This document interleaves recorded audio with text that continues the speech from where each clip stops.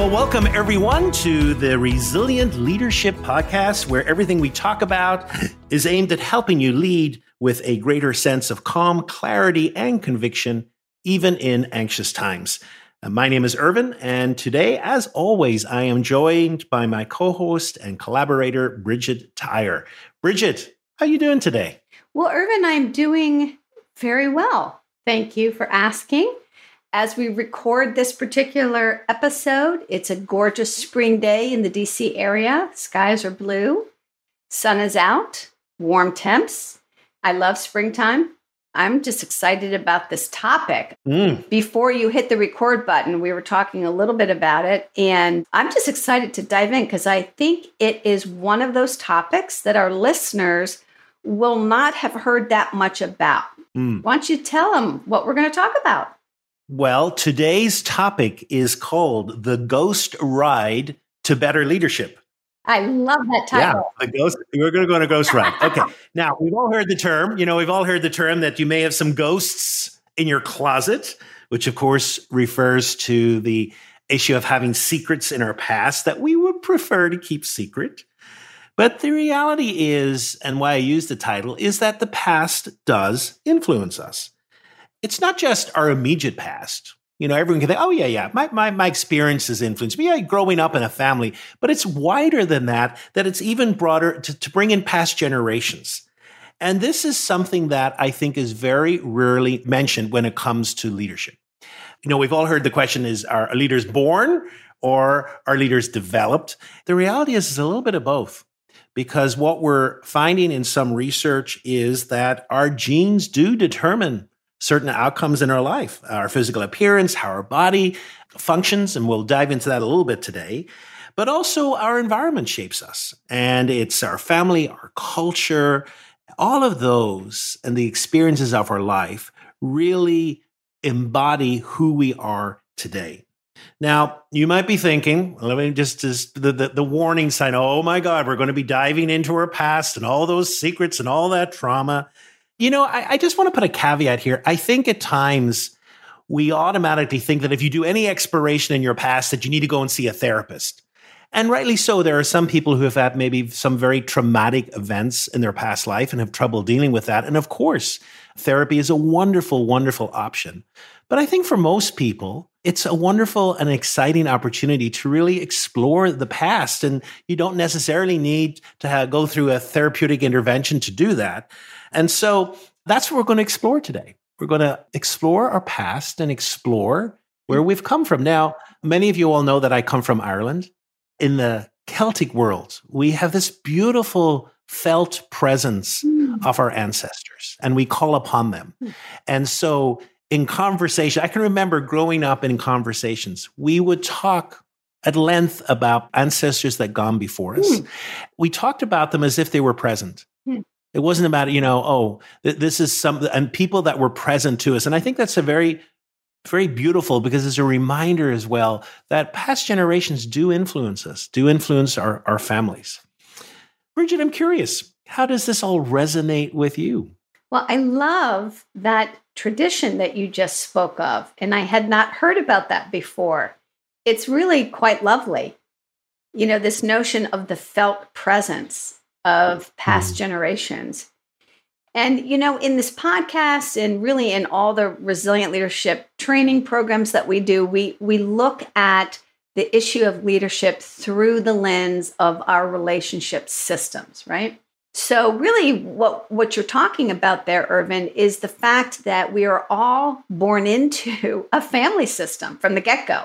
Nobody gets born into an island where they're by themselves. I mean, we function and grow up in a family system. And from the very moment we are in that system, we begin to get shaped in profound ways. Now, we know this, but I think as you mentioned, what is perhaps not understood as well is the connection between our family of origin and even past generations, those systems, how they've shaped us, and then how we show up as leaders. I'm thinking of a guy that I coached a couple of years ago, and he was involved in kind of a difficult triangle with his boss and his peer. And his boss and his peer had very different styles from him. They were much more bombastic and loud, and he was much more introverted and quiet. And despite my attempts to encourage him to speak up, he just didn't. And so I got this hunch. And at one point in a coaching session, I said to him, how did your family of origin, when you were growing up, how did you all deal with conflict? And he just went completely silent. And he said, oh my gosh. And I said, what? And he goes, we completely avoided conflict. We suppressed it at every turn. And he's like, do you think that's part of what's going on here? And I said, perhaps, right? And so his style as a leader was shaped by this family dynamic. And there's so many examples of this. I think about organizational systems. They too have a past.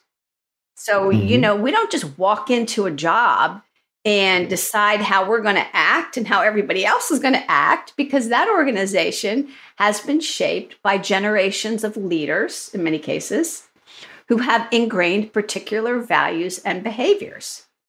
I was thinking of a person that I worked with who was brought into an association as essentially the CEO said, I want you to be my change agent. And so he had this mandate to shake things up. But guess what? He was so surprised that that organization had some ways of doing things that went back decades. And he inherited those as he came into that organization. So could he just press a button and magically change everything? No, the presence of the past was there. So it shapes us in ways both known and unknown to us. And hopefully we can help our listeners see how their lives and their leadership are being shaped for better and maybe sometimes for worse by our past. Okay, so yes, it definitely resonates with me. And Irvine, we often try to share some neuroscience, and I'm curious what you have dug up around the neuroscience about the presence of the past. So this is interesting because I think what happens in neuroscience very often, there are what we would say old wives' tales, or there are knowledge out there that's never really had a scientific basis. But this is one of them, kind of the past impacts us. And there's some fascinating research from the Emory School of Medicine in Atlanta. And what they found with mice, which is often used to replace humans, and so the replication there is really quite accurate, that they were trained to avoid a smell past what they find that they were trained to avoid a smell, and it passed on to their grandchildren. So the mice were trained to avoid or to fear a similar smell to cherry blossom. And what was interesting is it even appeared in the DNA sequencing, and that changed. And the newborns had a sensitivity to the cherry blossom scent. Fascinating. Which is incredible. It's just fascinating, And I pulled a quote out of the research, which I thought was just amazing, because it talks about changes in the brain. And it said the experiences of a parent, even before conceiving, markedly influence both structure and function in the nervous system of subsequent generations. Wow. Passing it down the nervous system. We've talked about the nervous system, I had a professor who used to say, the best gift you can give your team is a well-regulated nervous system. And that's true. And yet our nervous system, even the makeup of our nervous system, is inherited. It's not, we just don't begin the moment we're born. We actually inherit that. So I think that's absolutely fascinating. Me too. Yeah. And I think it also brings up the question, well, what do we inherit? What kind of behaviors is passed on? Because now people are thinking, oh, well, let me think about that. I want to pull up a few of them that's for people to consider. And so the first one I want to think about is the values and beliefs that are passed down. And these are passed down generation to generation within a family at times. It's interesting because we are unique and yet we are influenced by those values and beliefs. And I think, it's important to identify what are some of those underlying values and beliefs. People will say, well, education is the most important thing. Like how many families, say that's all about education, all about education. And what's really interesting then is, well, there's a belief, but what's the assumption beneath that? Mm-hmm. What's going on? And maybe the assumption is you need to be educated if you want to get ahead in life. Interesting. Yeah. And then another one you hear often, be caring and considerate of others. My mother, this was one of my mother's mantras, that to be kind, to be considerate. And, the message there is relationships are more important than anything else. I love that. Yeah. And another one is, I had a friend, this is one, and you always would say this at work, is never let them see you sweat. Yeah. Never let that was like, and it was, and he said, and he would actually say, my grandfather, he would talk about kind of this being passed down. My grandfather would always say, never let them see you sweat. And, what's the assumption there is maybe, being successful means having a stiff upper lip. Don't let them see you in anxiety. Don't let them see you in worry. Oh, yeah. Yeah. And here's another one, which I giggled, when I think about it, which is you must be a doctor, lawyer, engineer, or you'll embarrass the family. Right. Yeah. And so, the assumption there, it's your responsibility to keep the family standing. Yeah. It's you. Yeah. Now, that really resonates with me, not because of my own family, but because of my husband's family, who is Filipino. They emigrated.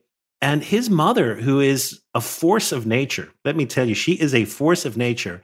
And she was, very adamant that they would become doctors. And I remember Fred, was saying, well, I think I want to be an architect. No. There'll be no architect in this family. It's only going to be doctors. And if you don't want to be a doctor, you can be a dentist. Wow. And the message is being passed. And of course, they all are. There are 5 in the family, 4 MDs and 1 dentist. So it's interesting, the messages and the values that are passed down. Yeah. And sometimes it's explicit, like, Fred's mother, and sometimes it's implicit.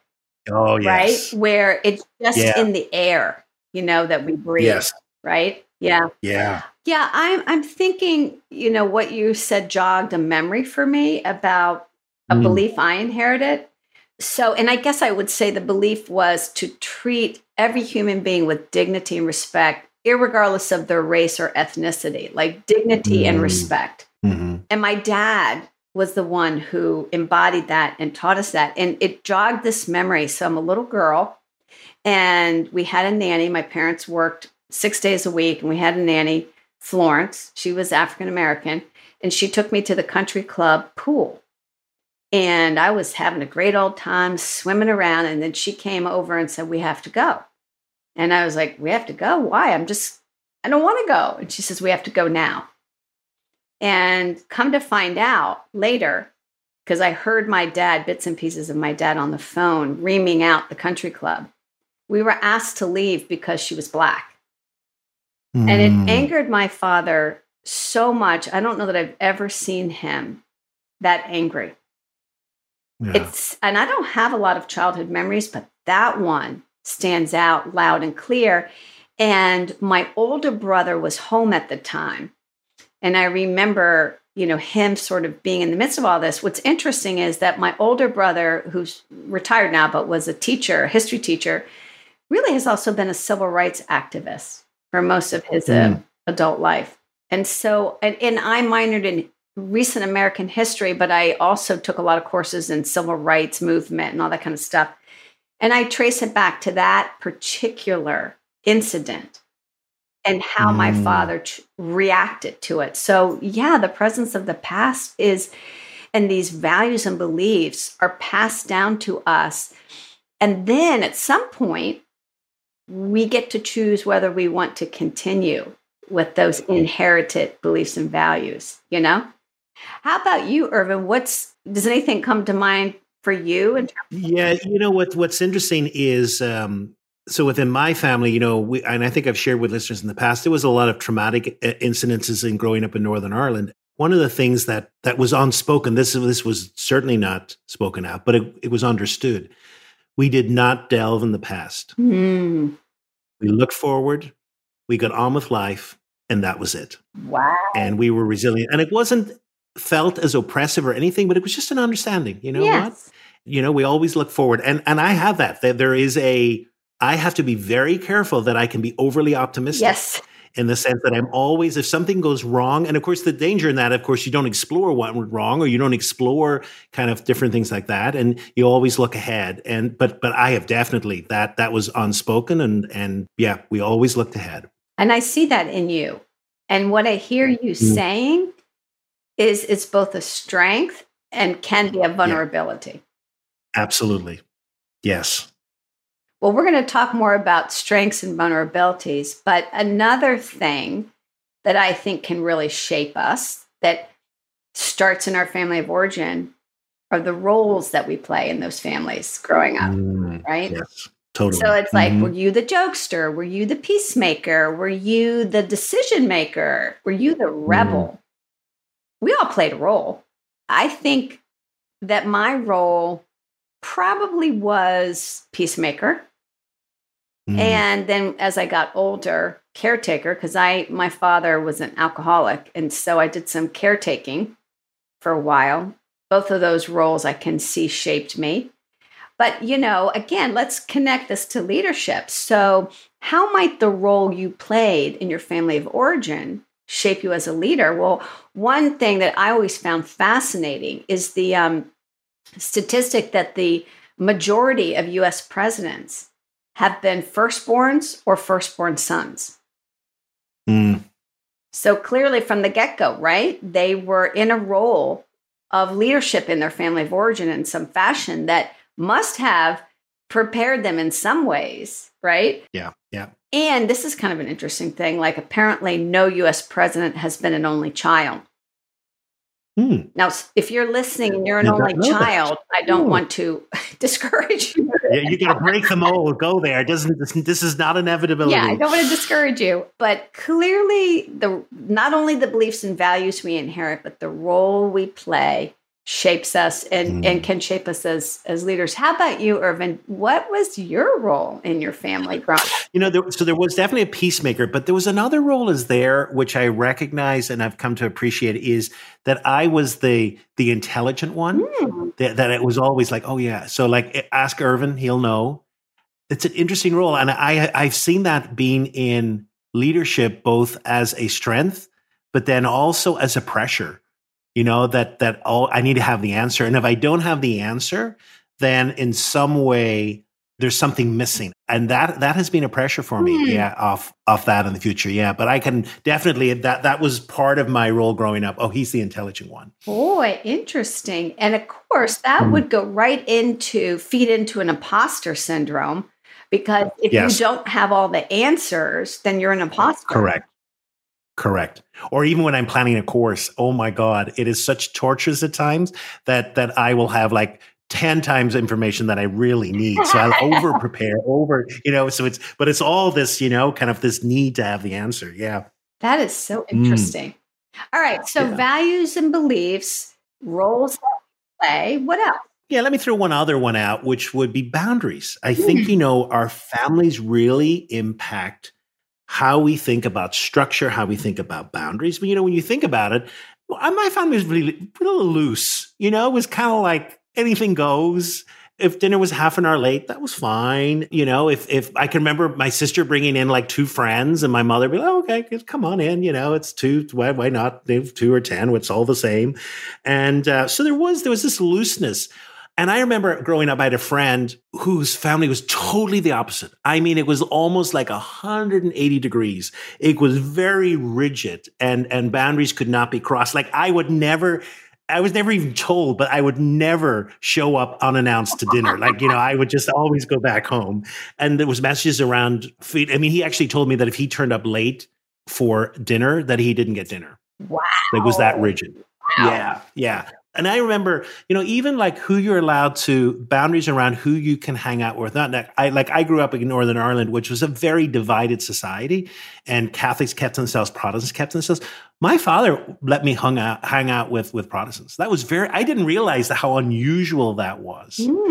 So even that has, I think, become a real gift to me in later life of a real curiosity about others and an openness to others. And so I think that's an advantage. And then that when you think about it, like in organizations, sometimes organizations can be very bureaucratic, very rule driven. Yes. And that really fits in with some people that they like that. They like the structure. I've coached many clients who they'll say, "Oh, I love the structure here. It's very clear. I have clarity and I know what to do, etc." Where it's stifling for some other people. Yes. I can't function. I need to break the rules. And then you'll find them maybe attracted by startups where things are a lot looser and we're kind of making things as we go along and we avoid structure because we want less rigidity. And so even that can impact, the comfort level and even the organizations we're attracted to join. That is fascinating. I had not really thought about the connection between what kinds of organizations are we attracted to join and lead and the nature of our family experience relative to boundaries and rigidity or looseness and all that. Very, very interesting. Yeah. And my experience growing up, I think my family was more like yours, more open, more fluid in those boundaries, for sure. And as I think about it, I'm really drawn to startups and actually not right when they're a startup, but about 5 years. They make it to the 5-year mark. Gotcha. And I love that because I can work with the senior leaders and get my hands around it. And there's not a lot of bureaucracy yet, in place. Yeah. Yeah. So that makes a lot of sense. And then, I even look at my own children who professionally, 2 out of the 3, I think, are joined to smaller, more dynamic organizations. They cannot abide that bureaucracy. Yeah, I love it. So let's just move on now. We've kind of mentioned a little bit about seeing some of this inheritance as strength and vulnerability. And readers or listeners, may not be aware that Bridgette actually has her own book with her colleague Bob Duggan, which is called Resilient Leadership 2.0. And I love the way that you talk about, there's a chapter in the book which is really powerful, and you talk about this inheritance as a strength or potentially a vulnerability. So talk to us a little bit more about looking at these and these different things we inherit as a strength. Yeah, and let's kind of change our perspective a little bit and look at it like inherited strengths that organizations can have, right? As we've talked at length about ourselves individually. But as we said, organizations are shaped by the presence of the past. And they have had either a leader or many leaders who have shaped the beliefs, the values, and the ways of automatically functioning and reacting to the pressures and anxieties of the day. And so, you can have organizational strengths that lie in what we call the rational system, which is, more about like the physical, tangible, concrete things we can manage. And then you can have strengths in an organization that are really in the emotional system, which is about how people handle anxiety and stress. So let's just throw out a few. For example, a strong capacity for risk taking. That could be a strength that has been inherited in an organization, probably from the original leader. Or maybe a spirit of playfulness, even in the midst of tension and uncertainty. That could be a real strength of a particular organization. Or how about just the innovative spirit? Right? Some companies are just darn good at that. And you and I have talked about how during the pandemic, that particular strength, which was no doubt something that was in that organization as a result of leaders, right, over time, that strength came front and center, and they were able to capitalize on it. And so I think that that's what's interesting, is to step back from wherever we work, whether we work in a startup, we work in a large organization, or something in between, and get curious and think to yourself, what are the strengths of this workplace that I've inherited, particularly the strengths in the emotional system? And how can I tap into those? How can I leverage those, right? What do you think, Irvine? Yeah, absolutely. It's interesting. I remember an organization that I was working with, and it was my first time in person with them. We'd done a little pre-work. I remember them talking about, there's a lot of really serious issues we're facing.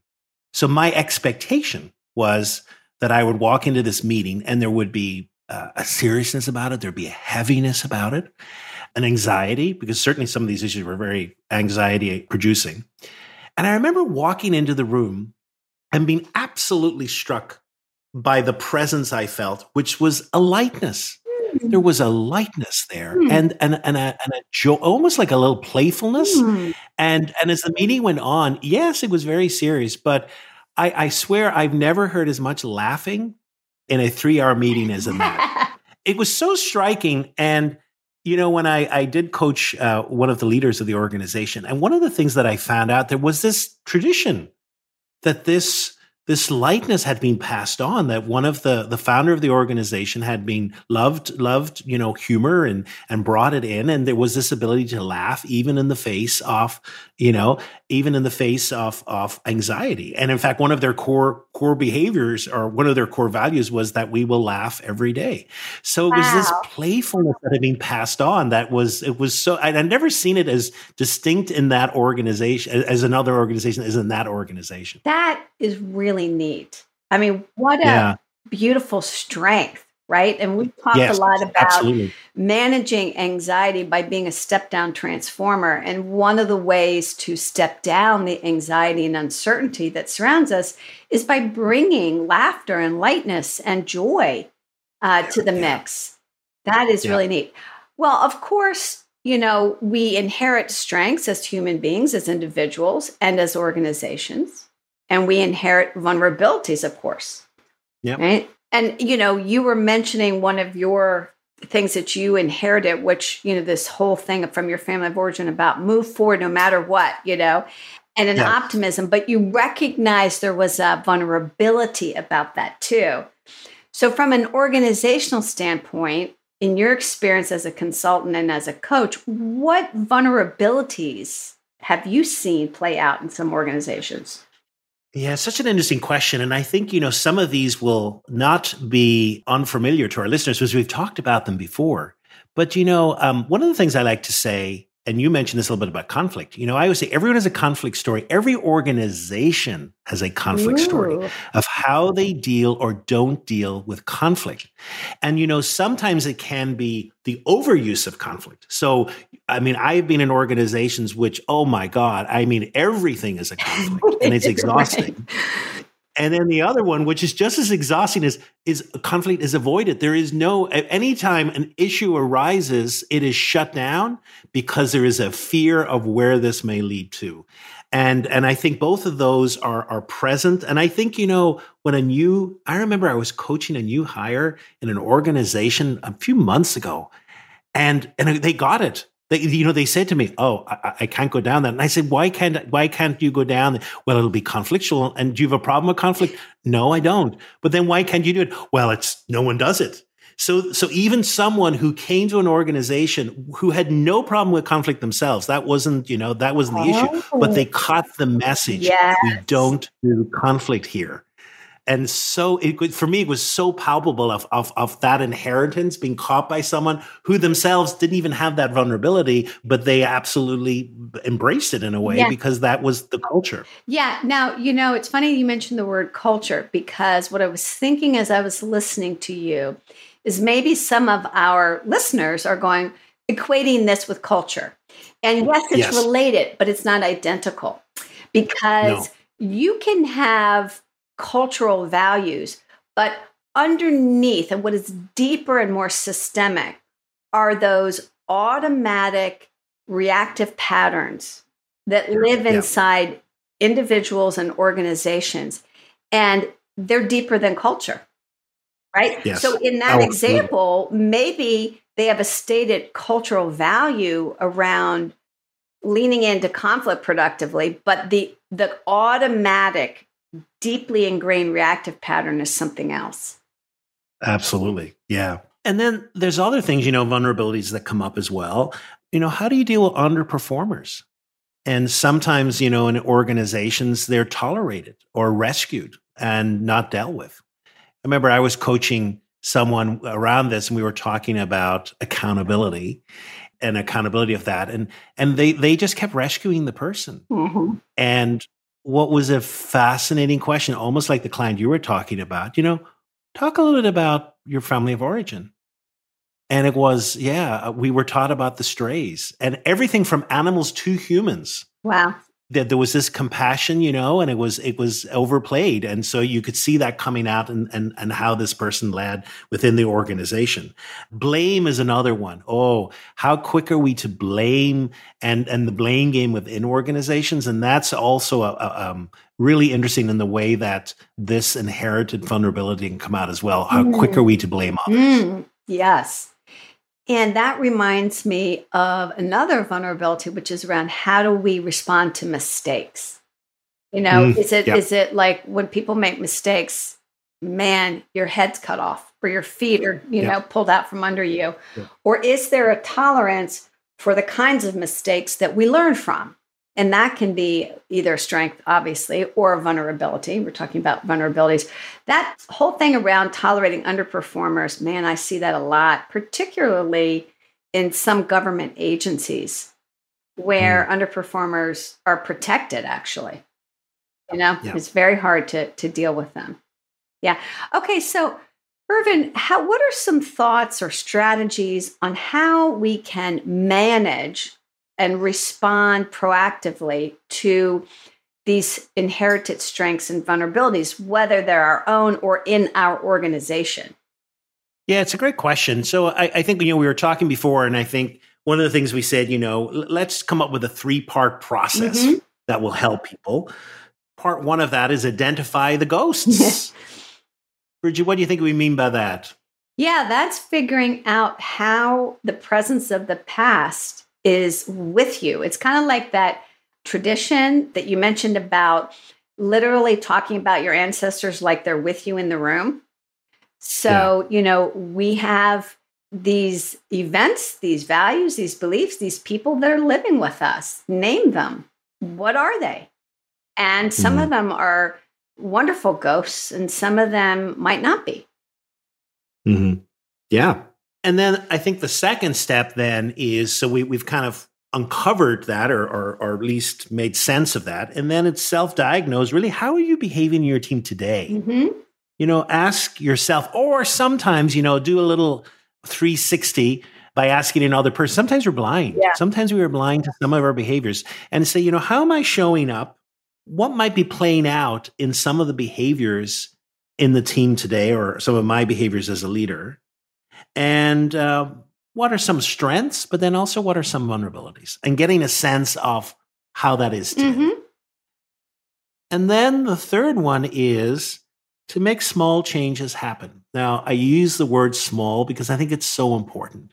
And I think neuroscience has taught us that the most effective way for changing behavior is creating new neural pathways. And so rather than trying to get rid of old ones, it's almost create new ones. And so think of some new behaviors that you would like to adopt at work. The simplest thing is to say, I have to stop doing this. A better way is, I need to start doing this. So another way of kind of, and then just choosing that incrementally, because I think at times, especially in this area, this is going to be patient work because we are dealing with a lifetime of some behaviors we're just becoming aware of. Right. And to be patient with ourselves. And I think just to be aware and to be curious, and then just to think about what's one small little change that I could do. Yeah. And I think that will be, because I think we'll get very frustrated if we try, I'm going to stop doing this entirely, immediately. And that's just not realistic. Oh, it's not. And I'm glad that you mentioned being patient and that this is a lifetime of work because we're dealing with the presence of the past. So we have been practicing at an automatic level behaviors that have a lineage to them, a long tail. And just understanding that will help us, I think, move forward.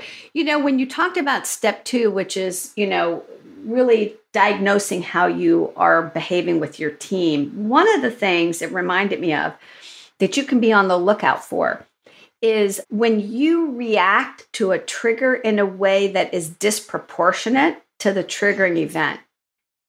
Get curious about that.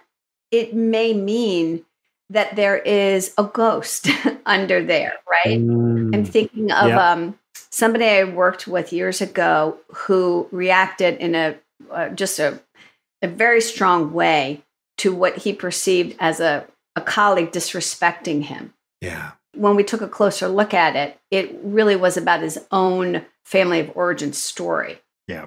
So great. Yeah. So this is deep work. This is long-term work. And we undertake it with patience. That's what you're telling us. Yeah. I love patience and a lightness and a curiosity. Yeah. That's great. Yeah. So, Irvine, that 3-step process is really helpful. Do you have a practice that you want to leave with our listeners today? Well, maybe something that will go along with that 3-part practice, maybe. And that is, identify your strengths. Now, if you're honest, when you get feedback, if you're like me and most of the people I have worked with, because I see the same trend, even if we're given 5 wonderful things and 2 things to work on, we automatically tend to go to the 2 things we need to work on. And I really think we don't spend a lot of time appreciating and naming our strengths, because I think our strengths really can take us to the next level. And so today's practice is really being more deliberate in identifying our strengths and celebrating them, and especially the strengths that we've inherited from the past. So, take some time and think about a situation in which you showed up as your best self. What would it be? A situation perhaps where your skills or behaviors led to a really positive outcome. Think about, how did those strengths make a difference for others?